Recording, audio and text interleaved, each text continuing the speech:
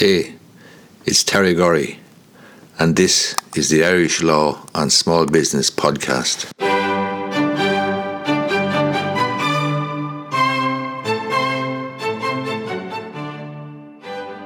In this video, I want to clear up a little bit of confusion that can arise if you are buying an apartment.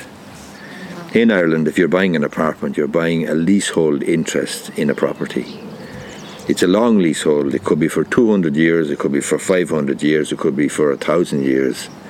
It's a long leasehold, and it is sometimes referred to as a freehold equivalent. But the fact that it's leasehold causes people some concern and raises some questions. There's no issue in relation to getting a new lease at the end of the existing long lease, for example. So if the existing long lease is 200 years or 400 years or 500 years, at the end of that time you get a new lease. There's no problem there whatsoever. The other little bit of confusion that can arise in relation to the rent. The long lease may have a rent in it of €1 per annum, or one old Irish pound or punt per annum, or 5 punts, or €5 or €10 per annum. Some people are concerned about this, and concerned that perhaps over the last 5, 10, 15 years, the previous owner of the apartment who's selling it now may not have paid the rent, and there may be outstanding rent. The question of rent on these long leases for apartments is purely notional. In other words, it's in the lease. It must be in the lease because a lease must have a rent.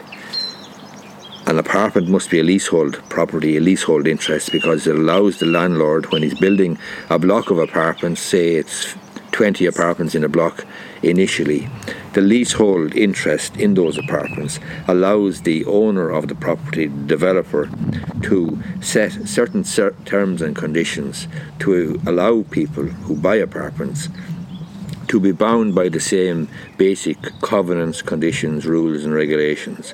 And that's why it's a leasehold interest. But the rent is never paid.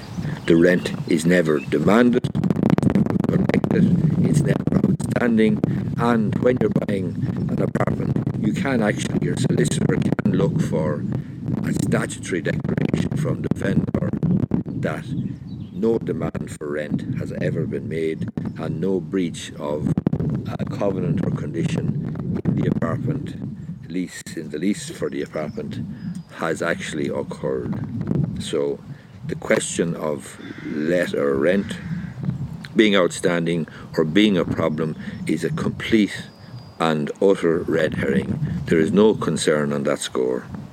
Hope this clarifies the situation for you if you are thinking about buying an apartment and you have some little concern in your mind about the rent. You might give the video a thumbs up down below if you find it useful. Thanks a lot.